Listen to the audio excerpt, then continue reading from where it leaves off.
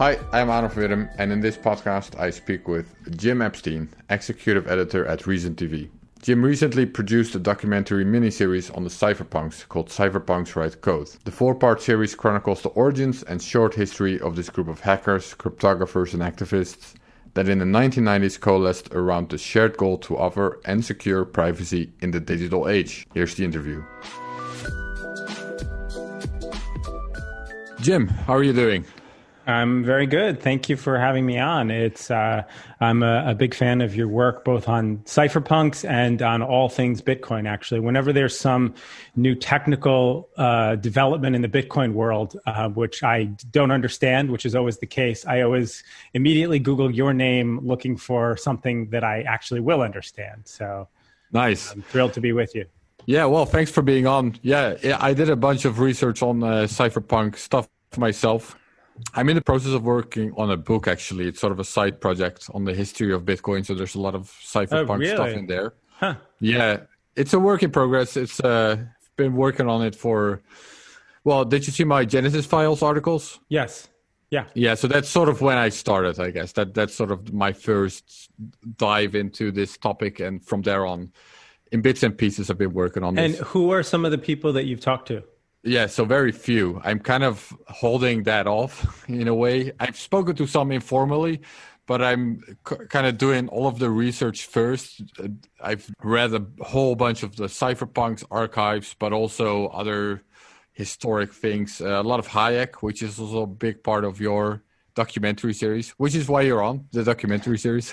Cypherpunks Write Code. First of all, let's start with introducing yourself to our listeners who might not know who you are. Sure.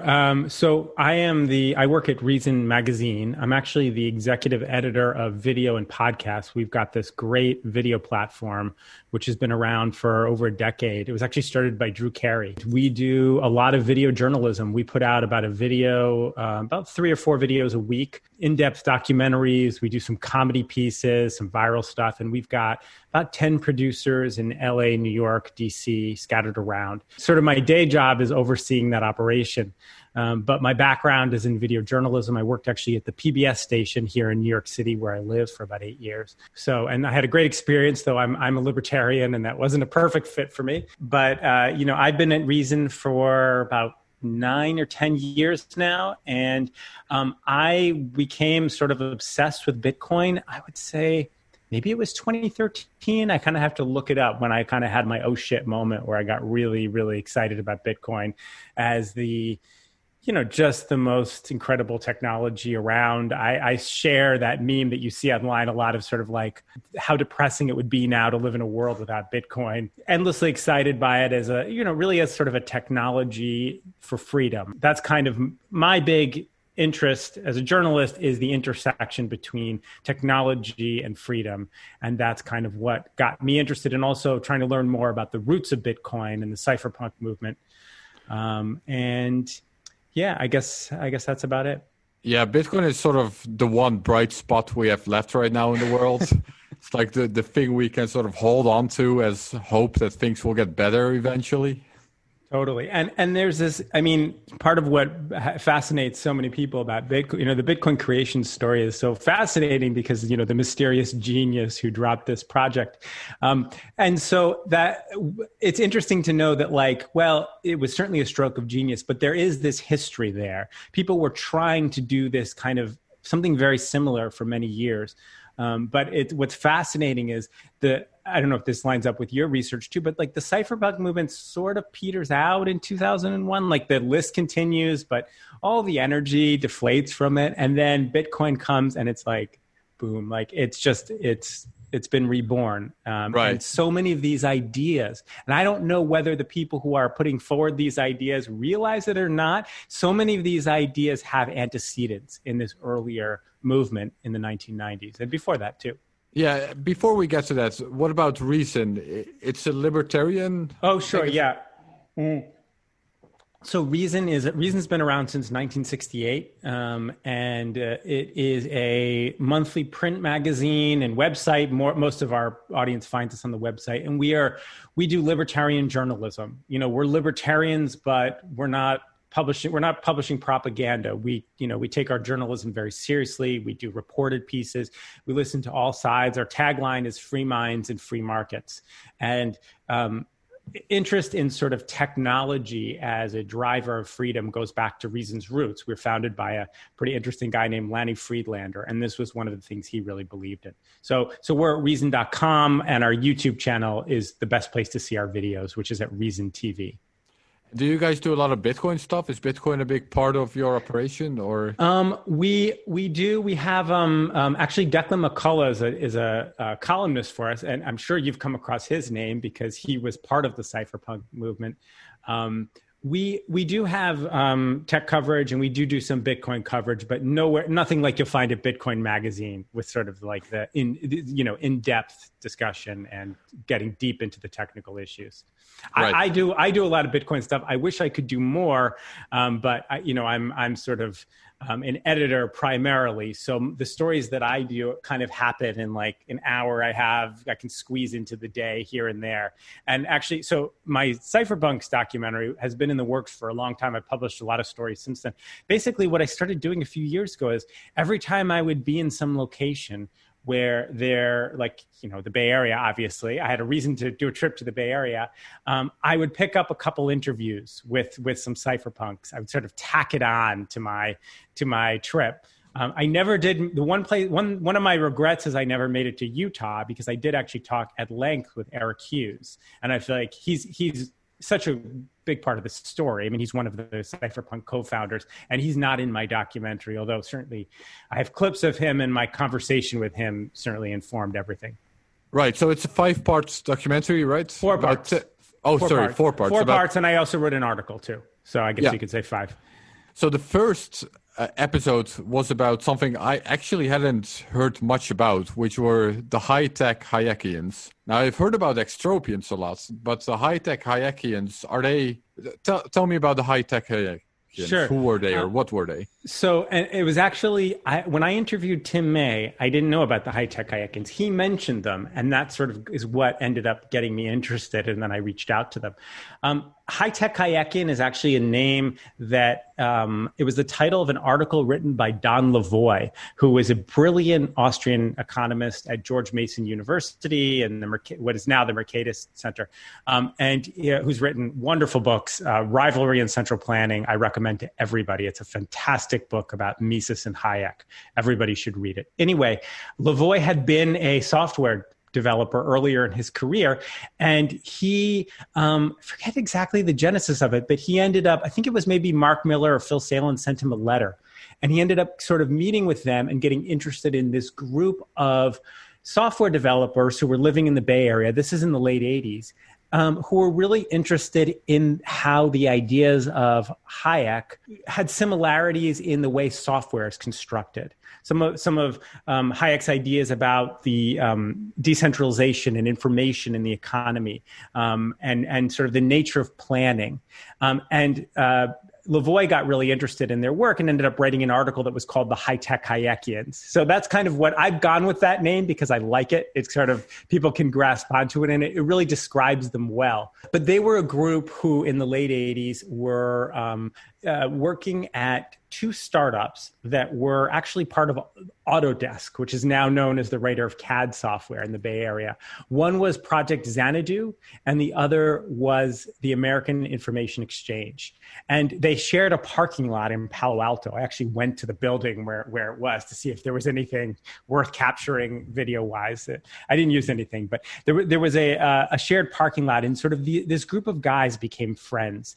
And it was just this sort of like really intellectual community where they read a lot of Popper and Hayek, and they were really thinking about, they saw that something like the internet was coming, that we were going to have a world of PCs interconnected.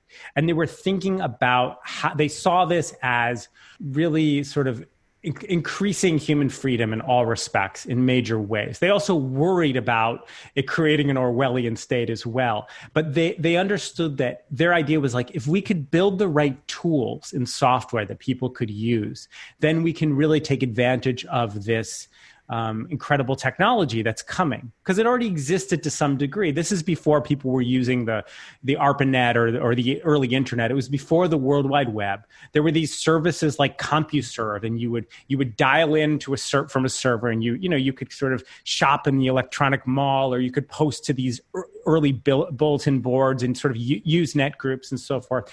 And this was really exciting for them. They thought, wow, like this is going to disintermediate information and really create these two-way flows of information. So there were two startups. One was Project Xanadu, which actually begins in the 1960s. The founder of that is this very interesting guy named Ted Nelson. And this was an idea of connecting all the world's information online, very much like the World Wide Web, although it was far more sophisticated. It actually had a payment mechanism built into it. It had a more sophisticated approach to hyperlinking. And if you talk to the Xanadu guys, they sort of think that if something like Xanadu had been built, maybe we would have better online discourse. It ended up not actually getting built or not being deployed. So across the parking lot was the American Information Exchange, which was started by this really interesting Hayekian and libertarian entrepreneur and economist named Phil Salen, who's now dead. He died in 1991. And Salen had this idea that we could have a marketplace for information, where you buy and sell information on this platform, and it would be negotiated between the two parties. There would be a prose aspect to it and a software aspect to it. And the people who were involved with building Amex call it the first smart contracting system, which is controversial. Not everybody agrees with that. But it was this idea that you could, Hayek had written about sort of individual expertise and knowledge, the decentralization of expertise and knowledge. And Salen believed that a platform like this could lead to knowledge sharing, localized knowledge sharing, but in a global way. And it would sort of lead us to a better world. In the same way that people like Mark Miller, who was one of the architects of Xanadu, was very influenced by the work of Karl Popper. And he believed that sort of better information sharing, better flow of information and linking between sources and access to information would just lead society to better ideas. So just this enormous optimism, and this is happening in the late 1980s. Yeah, so for context, this was long before Google or Amazon or anything like that. Or the web. Already, not long exactly. before, but a little bit before the web, yeah. And they were playing around with these kinds of ideas. So were they also extropians, or was that sort of the same area of community of people? Do you know that? Do you know about extropians? Yeah, I do know about the extropians list, and I know Tim May was on it. I know Robin Hanson was on it. I think that a bunch of the early Bitcoin type of people. Nick Szabo was on there. Vaidai was on there, I think. Totally. And think about it as like, this is a group of 20 or 30 guys. I mean, it's a really small community. They all knew each other. Yes, there was total overlap between the Cypherpunks list, the Extropians list, Xanadu, Amex, ultimately DigiCash, which you've done great stuff on, and Chom's group. It's all this. You keep seeing the same names popping up all the time. And then Mitch Kapoor, founder of Lotus, he was connected to this group. Christopher Allen, who's kind of a pioneer in cryptography, he's and ended up at Blockstream actually. Not only were they like all these overlapping groups and people, but then even today, sadly Salen is not around and Tim May died recently. But in the Bitcoin world, you see a lot of these same names, Adam Back, of course, who are still involved with the prominent companies. Really, ultimately, wasn't really that long ago, which is one of the fun things about studying this particular period in history. A lot of the people are around. Yeah, the extropians. So for the listeners that don't know this, these were these sort of futurists, but kind of realistic futurists. They were looking at science and looking at the exponential growth of science. And they started to believe that all sorts of extraordinary things would be possible probably within their lifetime, like, space travel, eternal life is a big one, nanotechnology, these kind of things. You also had Go ahead. Sorry, I didn't mean to cut you off. They also had like these dress-up parties kinds of things. And I saw Phil Salin in your documentary dressed up like an astronaut. So that's why I was interested. That's why I think he must have been part of that group then. But I couldn't find the connection by a simple Google search or anything like that. Yeah, I don't know that. I think, when did the Extropians list run? What was the... That was 80s as well. 80s? Okay. He very well may have been... that particular party, and that's footage. I got all of this great footage from Phil Salin's widow and really business partner. She was involved he had been in the private space industry. She was really his partner in that. And she's now an entrepreneur in Silicon Valley in her own right. Gail Pergament gave me these great old tapes she had of Salin, some of which he's talking about Amex. And that was a costume party to celebrate Eric Drexler.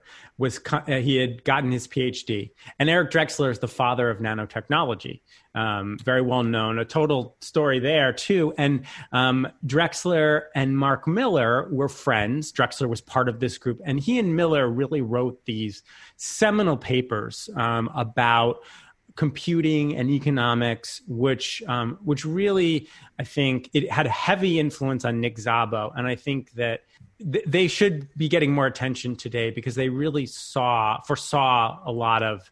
They didn't write about blockchains or sort of distributed ledgers at all, but they anticipated that and they were writing about it. They were also really interested in object-oriented computing, which is still, I mean, these guys are still around, still doing work on this stuff. So there's all of these overlapping circles and interests, which I barely scratched the surface on in my my documentary. Phil Salin was the founder of Amex. You probably know where I'm going with this question, but what kind of things did he have in mind what would people actually trade on a platform like that? So I got the Amex software, and I got a lot of the paperwork. I got the manual for Amex, and one of the examples in the manual is a guy is looking to invest in Palo Alto real estate, but he doesn't know that much about the Palo Alto real estate market. He wants to know more. So he posts an ask to Amex, and he finds somebody who's local and has that local expertise. And they, in a peer-to-peer sense, negotiate a contract and negotiate terms. The payment is executed by the software. But it's sort of like, that's an example. Amex ended up being used within the Smalltalk network in terms of like helping with computer programming. It was actually utilized.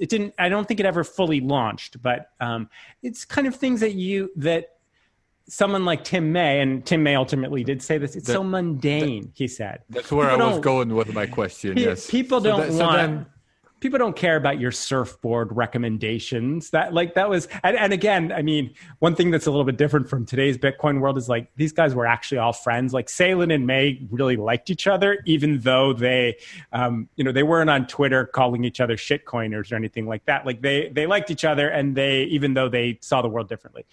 So they had a meeting in 1987, they met through Chip Morningstar, who well known as the kind of the pioneer, the man behind one of the first online multiplayer games. And Morningstar and May were friends through a science fiction fan club, and they were talking about all this stuff. They were real into science fiction and the internet and so forth. And Morningstar was working for Salin. And which says a lot about the project because he had a very high caliber of software engineers on his team. And so he introduced the two of them, and May got a demo of Amex, and May was like, this is like nobody, he's like, okay, this is fine, but this is not going to bring freedom to the world. This is not the game-changing technology that we need, or that this technology is capable of. And he instead started to talk about something that he would later call Blacknet, which was stolen corporate information, stealing corporate secrets, doing illicit things for illicit information that the government couldn't control and the government couldn't touch. And that would actually be something that would really disrupt society. It was sort of this, but Salin's idea was like, no, it's mundane, but mundane is good, because we're going to just change the world incrementally from the inside. And sort of the tension between Salen and May is like the theme that runs through my documentary series. And I also, when our article I wrote, I think that to some degree, I don't want to overstate this argument, but I think to some degree you see parallels of that in today's Bitcoin community, about in terms of does this technology, are you is it voice or exit? Well, that's not quite right. Is it, exit is right. Are you building something that's exiting? Cyberspace is this world that the current world can't touch. It's different. It's another plane. To cite the phrase from Werner Vinge's book True Names, which is really influential on all of these guys. Or is it something that's going to gradually change society from within? And it gets to these ideas of whether we need to build systems that are basically incorruptible, or whether they're somewhat corruptible, but it's okay because there are all these gray areas in these different, in these different sort of like levels or spheres of society. You have these gray areas that you can exploit. So that was the difference.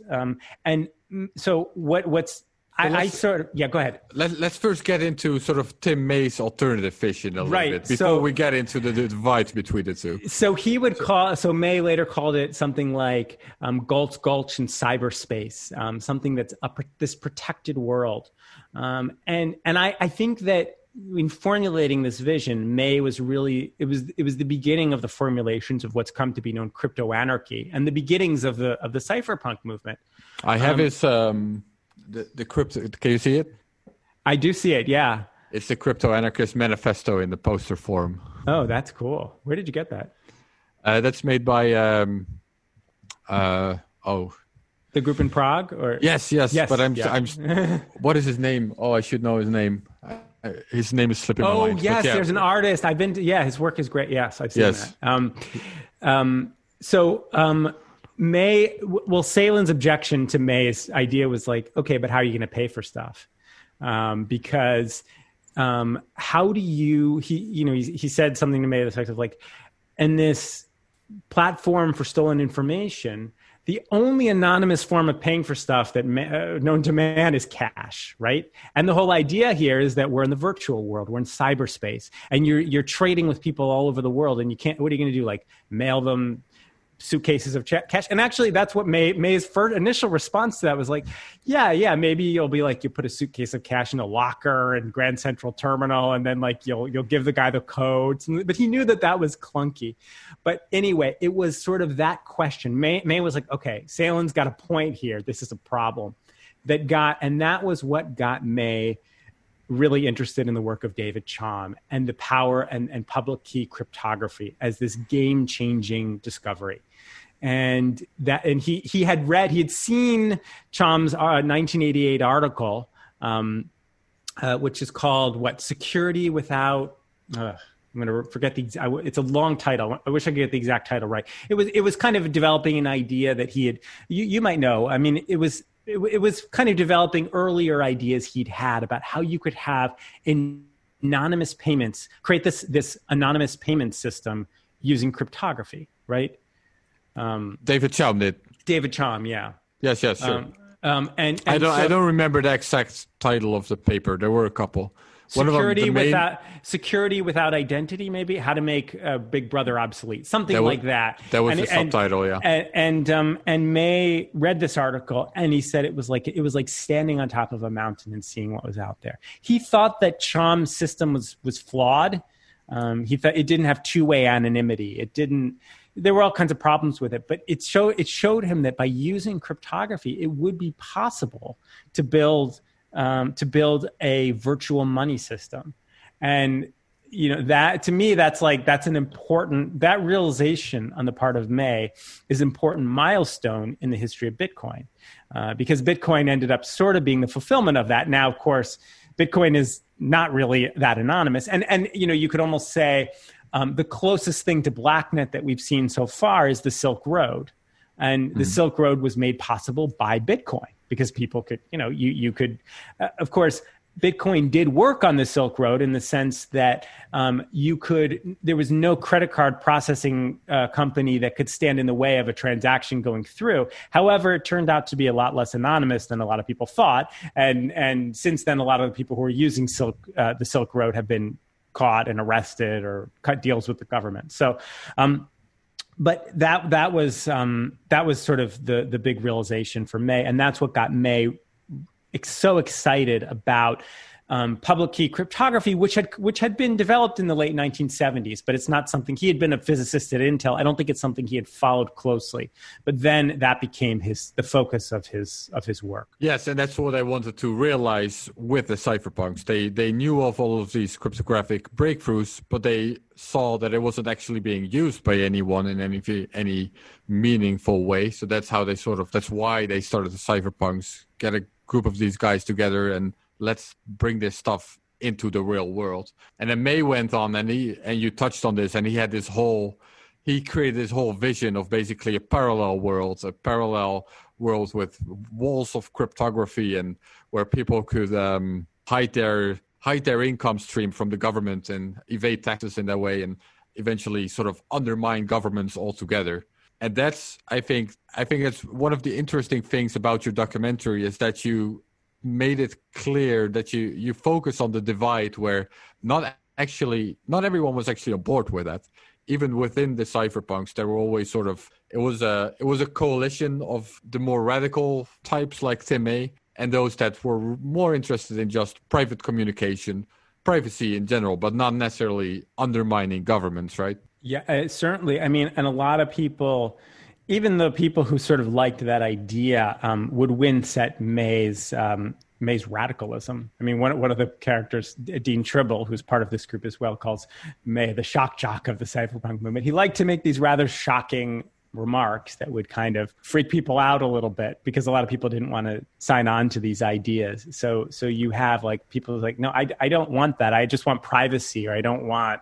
So I think you're absolutely right. And one person who's, important in this story is Chom, and Chom wanted nothing to do with Tim May. Chom was not a cypherpunk by any means. He's not particularly libertarian, but May was it was unrequited love between May and Chom. Not that May cared at all, but like Chom really wanted nothing to do with May, and didn't. In fact, I was going to interview Chom for my documentary, and we were all set to go, but I could tell that being associated with May, even today, even after May's death, is something that gives him pause.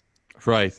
Yeah. One of the interesting snippets in your documentary series is at one point you asked Tim May about how anonymous systems can be abused by terrorists or child pornographers or money launderers or all of these kinds of things. And I don't know if it was a surprise to you. It wasn't to me because I read so many of his posts, but I really like, in a way, his boldness when it comes to these kinds of things. What you see a lot, even today in Bitcoin, is that people try to sort of downplay these risks, and they'll argue, it's not that good, it's not that anonymous, it's, there's hardly any a very small percentage of transactions is actually used for drug dealing. There are no examples of terrorists financing through Bitcoin. But the way Tim May saw it, and I tend to agree with it, is, we might not be seeing that today, but this technology is going to enable that. And he was not shying away from that at all. He was, it's not out yet, but I know I gave you a preview. You saw part 4. It gets a little bit into the story of Jim Bell, and Jim Bell kind of represents that best of all. He was on the cypherpunks list, and he had this whole idea about building an assassination market using cryptography as a way to take down the government, advocating like targeted assassinations for government officials, and that this would be very effective. And that was, including May, even May wanted nothing to do with Jim Bell. And Jim Bell ended up in prison, not for what he wrote, but for other things like dropping a stink bomb on a post office. Bell, I think, even more so than May, represents the kind of the extreme radicalism of the crypto anarchist idea. Yeah, I think Tim May's arguments. So first of all, it's worth the trade-off would be one part of his argument, and the other part is, if you want to counter terrorism, look at the source of terrorism. Look at all these countries we're bombing. That's where terrorism comes from. It's not anonymity in itself. Absolutely. And, airplanes are obviously can be used for evil. Cars kill a lot of people. Telephones were basically his idea is like every technology that has benefited society has downsides. And, the government can focus on the small minority of cases and fearmonger and use that as an excuse to violate our rights. That was his basic idea. But also, May's philosophy, and this was best summed up by Eric Hughes in the tagline, Cypherpunks Write Code. It's very much this idea that like technology is the driving force of history, much more so than politics. And that's something that I agree with, and that kind of gets me excited about these guys' worldview. Let's build the tools, and that'll be much more important. And that's something that is exciting to think about when you think about today's Bitcoin world. Like if we can build a truly decentralized monetary system that can't be screwed with by the government, whatever people are saying or thinking, whatever's happening with public opinion, the existence of that tool can have an enormous impact on society. Yeah, so let's move forward a little bit to today's crypto world, which is also where what you wrote an article about, which is called Bitcoin. What's the name of the article? How Bitcoin will lead to freedom, I think is How Bitcoin will lead to freedom. Yeah. And so your thesis there, well, I'll let you explain it, but your thesis is that this divide that was as old as Phil Salin and Tim May's sort of disagreements back in the late 80s, we're still seeing that today in a way. Yeah, I started the piece with the case of the example of Katie Haun, who people in the Bitcoin world probably know as she was a federal prosecutor at the Department of Justice. She didn't actually work on the Silk Road case, but she did prosecute the two corrupt federal agents who were prosecuting the Silk Road, or who were involved with the Silk Road case. And she kind of had who went to jail themselves, right? Who went to jail themselves? That's right. She had her own kind of oh shit moment with Bitcoin, where it's like she started to read the details on this. It's like, oh wow, this is quite a technology, and she got really excited about it. And she ended up leaving her job, and today is a general partner and at one of the premier Silicon Valley funds, venture capitalist funds, Andreessen Horowitz. And they have hundreds of millions of dollars in investment. And she co-leads it along with Chris Dixon. And I think that she and Dixon kind of share their view, which is that like they see this connection with the Tim May side of things or the Silk Road or as really just a misunderstanding that's not what Bitcoin is. That's not what Bitcoin has to be. Bitcoin and cryptocurrency more generally is this just amazing tool to democratize finance, to build a better internet. Chris Dixon comes out of the web. He was involved in the Web 2.0 world. And there's this idea that like, oh, well, this is the next iteration where we can fix a lot of the things that were wrong with the web that led to all this centralization on platforms like Facebook and Twitter. So that's kind of one side. I mean, I sort of see her all the way over to one side in today's cryptocurrency space because, she's clearly part of what she's bringing to the table is her knowledge of regulation and law enforcement and expertise. And that I'm sure, part of what A16Z does is they don't only invest in funds, they help their partner companies navigate the terrain. And I'm sure that's something that is helpful. So she's kind of over on one end. And then on the other end, you have the people who are more in the Tim May school of things who say, I quote a tweet by Pierre Rochard, which is, I wouldn't be interested in Bitcoin if the government wasn't trying to shut it down. And I think there's overlap between that and someone like Pierre, who is a Bitcoin maximalist and doesn't, thinks that a number of things, Bitcoin is really the only cryptocurrency that matters. We only really need one money, et cetera. But sort of the Chris Dixon, Katie Haun view of cryptocurrency is fundamentally flawed because because you can't have this total game-changing impact on the world with a technology that works with regulators or that regulators can screw with or that has these security vulnerabilities built in. And to me, it's a debate that's so reminiscent of May's objection to Amex and Salin. It's very different in the sense that, Amex wasn't a cryptocurrency. It didn't really have cryptography, wasn't a part of it really.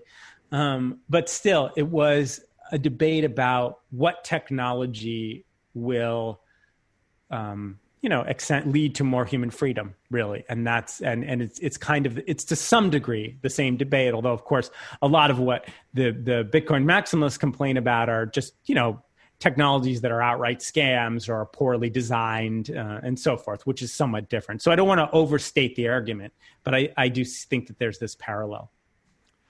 Yeah, well, I am a little bit of a maximalist myself, or at least people call me that, and I have no issue with that. I think it's accurate enough, probably. And if I would have to sort of rebut that argument, then I would say Bitcoin was built for a very specific reason, which is that sort of absolutist philosophy should be able to ignore governments in a way. It should be able to sustain government attacks eventually. And it's also very absolutist in this way. This was also a bit of a debate among cypherpunks, by the way, this absolutist interpretation of identity and public keys, private keys, like to what extent is your identity really your private key or your public key? And Tim May had a sort of absolutist view there as well. Like if your private key is stolen, then your identity is stolen. It's the same thing. And that is, you see that in Bitcoin as well, not your keys, not your coins, right? Right. Now, the other side of that argument, I would say, they're sort of now trying to take that technology and use it for other applications. And I think the argument against that is, yes, I'm not against automation. Automation is great, obviously, but why use this very inefficient blockchain technology, which is sort of inefficient by nature? If you don't want to achieve these goals, then you might as well use a much more centralized system that doesn't have all of this excessive hash power requirements or everyone verifying everyone's smart contracts. It's just excessive. So yes to automation. So yes to Phil Salin's vision, but why not use this super inefficient technology for that? I think that's the argument. Yeah, I think that's right. I think so. So there's a little bit of a divide. Also, is the technology? Is this really just about building a monetary system, or is it also a computer science, a new platform for computer science, or not? And is it worth that? Sort of just what you just said. And I think that the other side of that is this idea of having, for example, a ledger that nobody owns and that's immutable. People will say, "Oh, well, there's first of all, that is there are ways of doing that with this technology, and that the value in that is, for example, having, say, land titles that exist that government doesn't maintain." The urban historian Sam Bass-Warner, I've heard secondhand, although I haven't read any of his books, said that the most important function of government is keeping track of who owns what land. And where I live in New York City, it's well done, even though most of what the government does here is poorly done. You can go online and see who owns any plot, evenly sized plot in New York City. It's open and it's not corrupted. There are some issues, but not huge issues. But in many countries, that's not true. And there's this idea, and this is something that Mark Miller and Mark Stiegler were writing about. They wrote about in the early 90s, this idea, before blockchains, before you had this idea kicking around in today's cryptocurrency world. The idea that you could have a land record that the government couldn't screw up, that was just kind of out there. And it wasn't sitting in a Google Doc. It was much more immutable. It was much more, a Google Doc that ostensibly somebody could own or change, or Google could go out of business. You could use the power of distributed computing to have this record.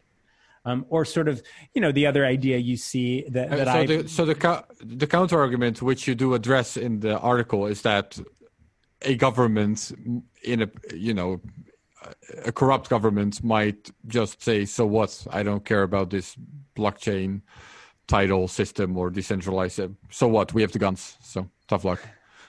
Which is a good response. Now Miller and Stiegler respond to that, but actually the person who I think had the best rebuttal to that, although I'm sometimes not quite sure on where he stands. He wouldn't.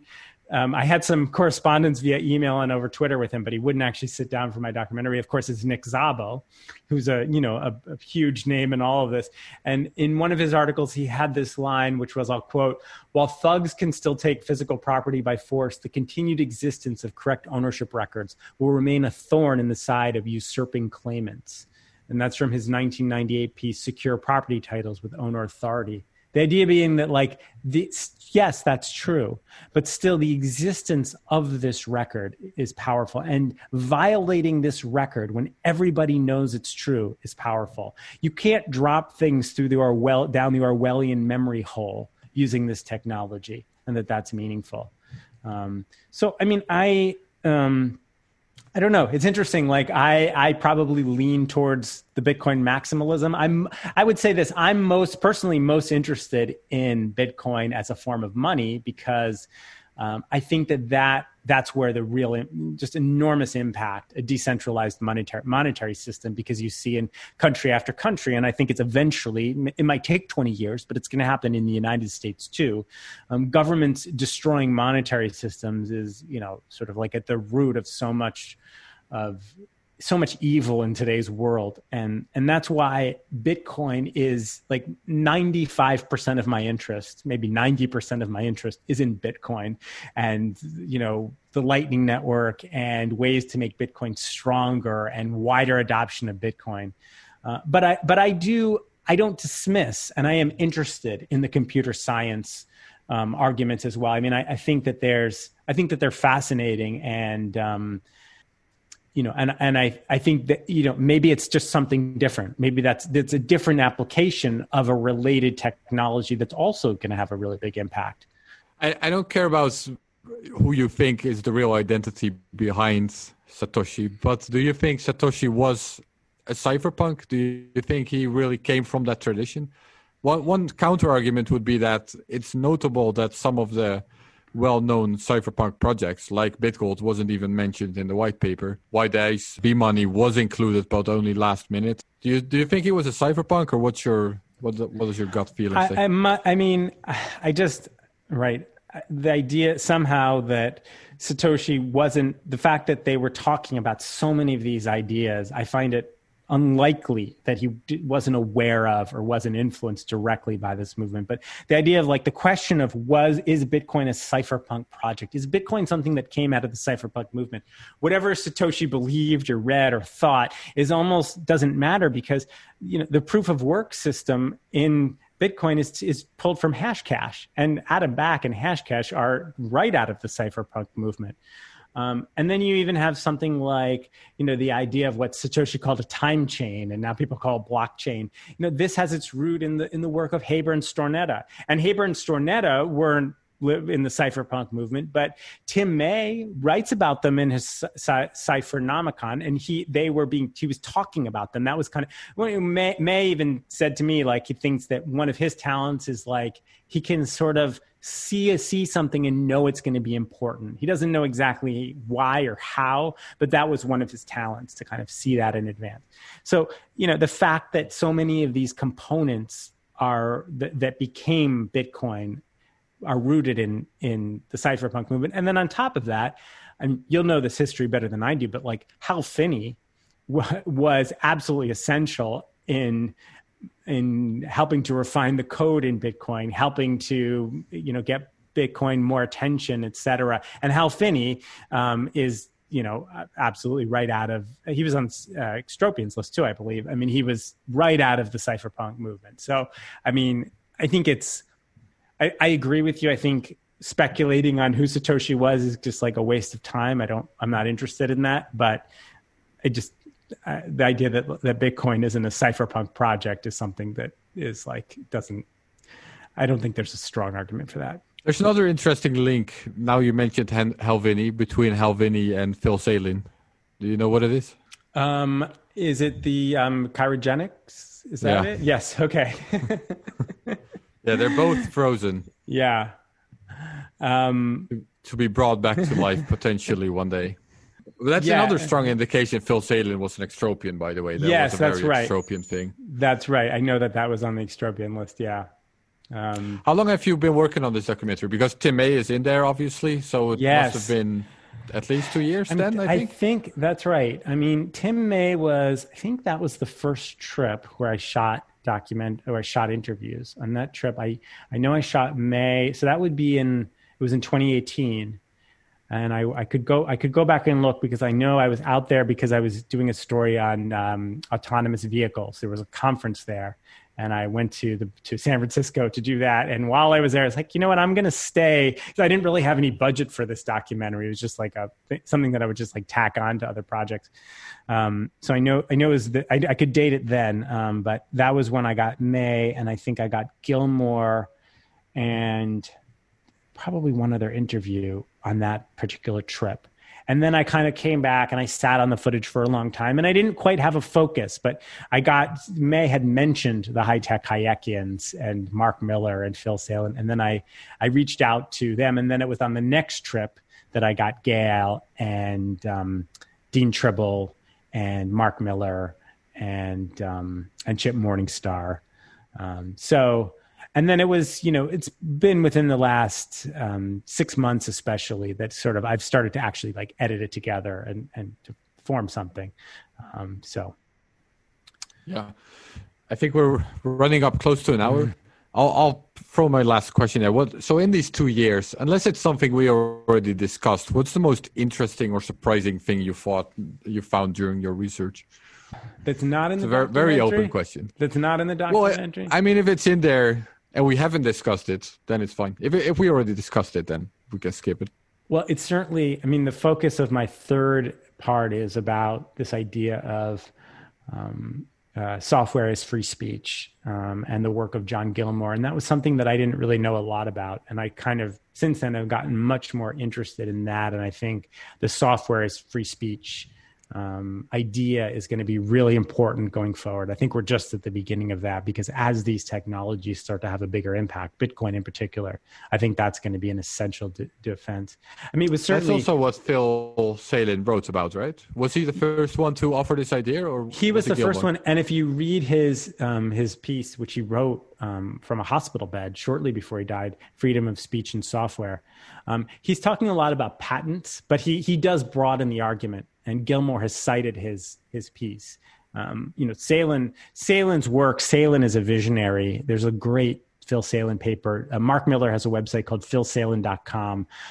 There's a great piece that Phil Salen wrote called The Wealth of Kitchens, too.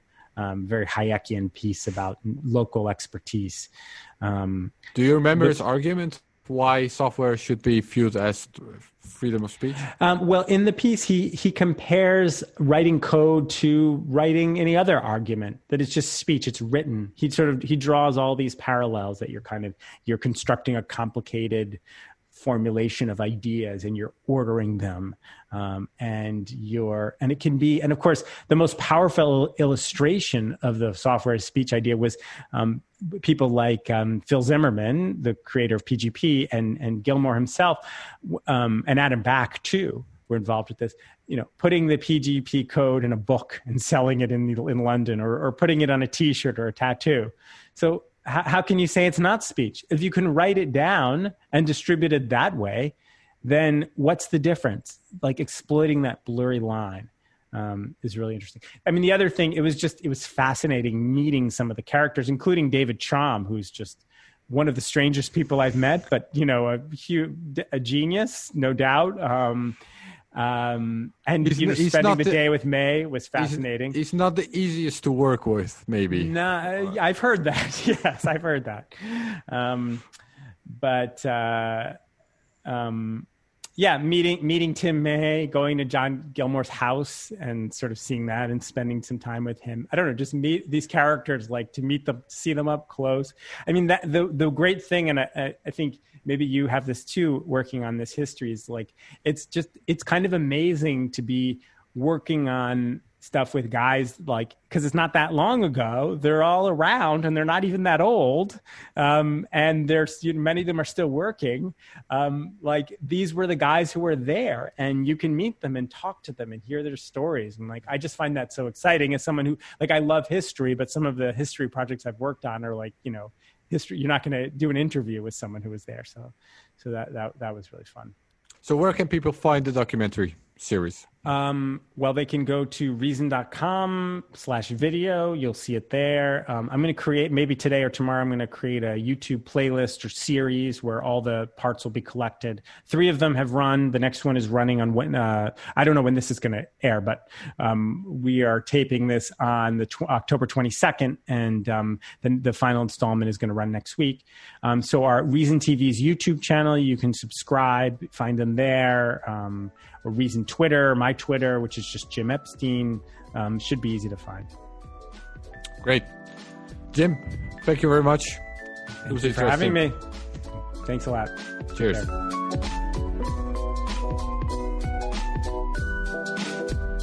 I want to tell you about BitcoinBlackFriday.com. Bitcoin Black Friday is a project from the team that brought you Bitcoin Magazine and the Bitcoin 2021 conference this coming April and May in Los Angeles. Bitcoin Black Friday is a celebration of the growing Bitcoin ecosystem and economy. On the BitcoinBlackFriday.com site, you're going to find deals for up to 50% off on your favorite Bitcoin gear and other merchants that are part of the Bitcoin ecosystem. That's right. They accept Bitcoin. If those deals are not enough, it doesn't stop at spending Bitcoin. This is about the entire Bitcoin circular economy. We have over 65 charities that you can support with Bitcoin on the site, as well as ways that you can stack sats and earn those precious Satoshis. So again, BitcoinBlackFriday.com, great place for deals and to earn and support with Bitcoin. And if that is not enough, we have teamed up with the Fold card. I'm sure many of you guys know that the Fold Bitcoin Back Rewards card is almost here. They have a wait list, and if you sign up for their wait list exclusively through BitcoinBlackFriday.com in the Fold placement and on the banners on the site, if you sign up through that, you will be entered to win a raffle for one entire Bitcoin. That's right. That is one whole BTC. If you're a Bitcoiner, you know that is life-changing amounts of BTC. Or in fiat, that is $13,200 at today's price. And with all the volatility, that could be a lot higher by the time you hear this ad. So don't wait 1 second. Go to BitcoinBlackFriday.com, check out the deals, sign up for the Fold card, enter your chance to win an entire Bitcoin.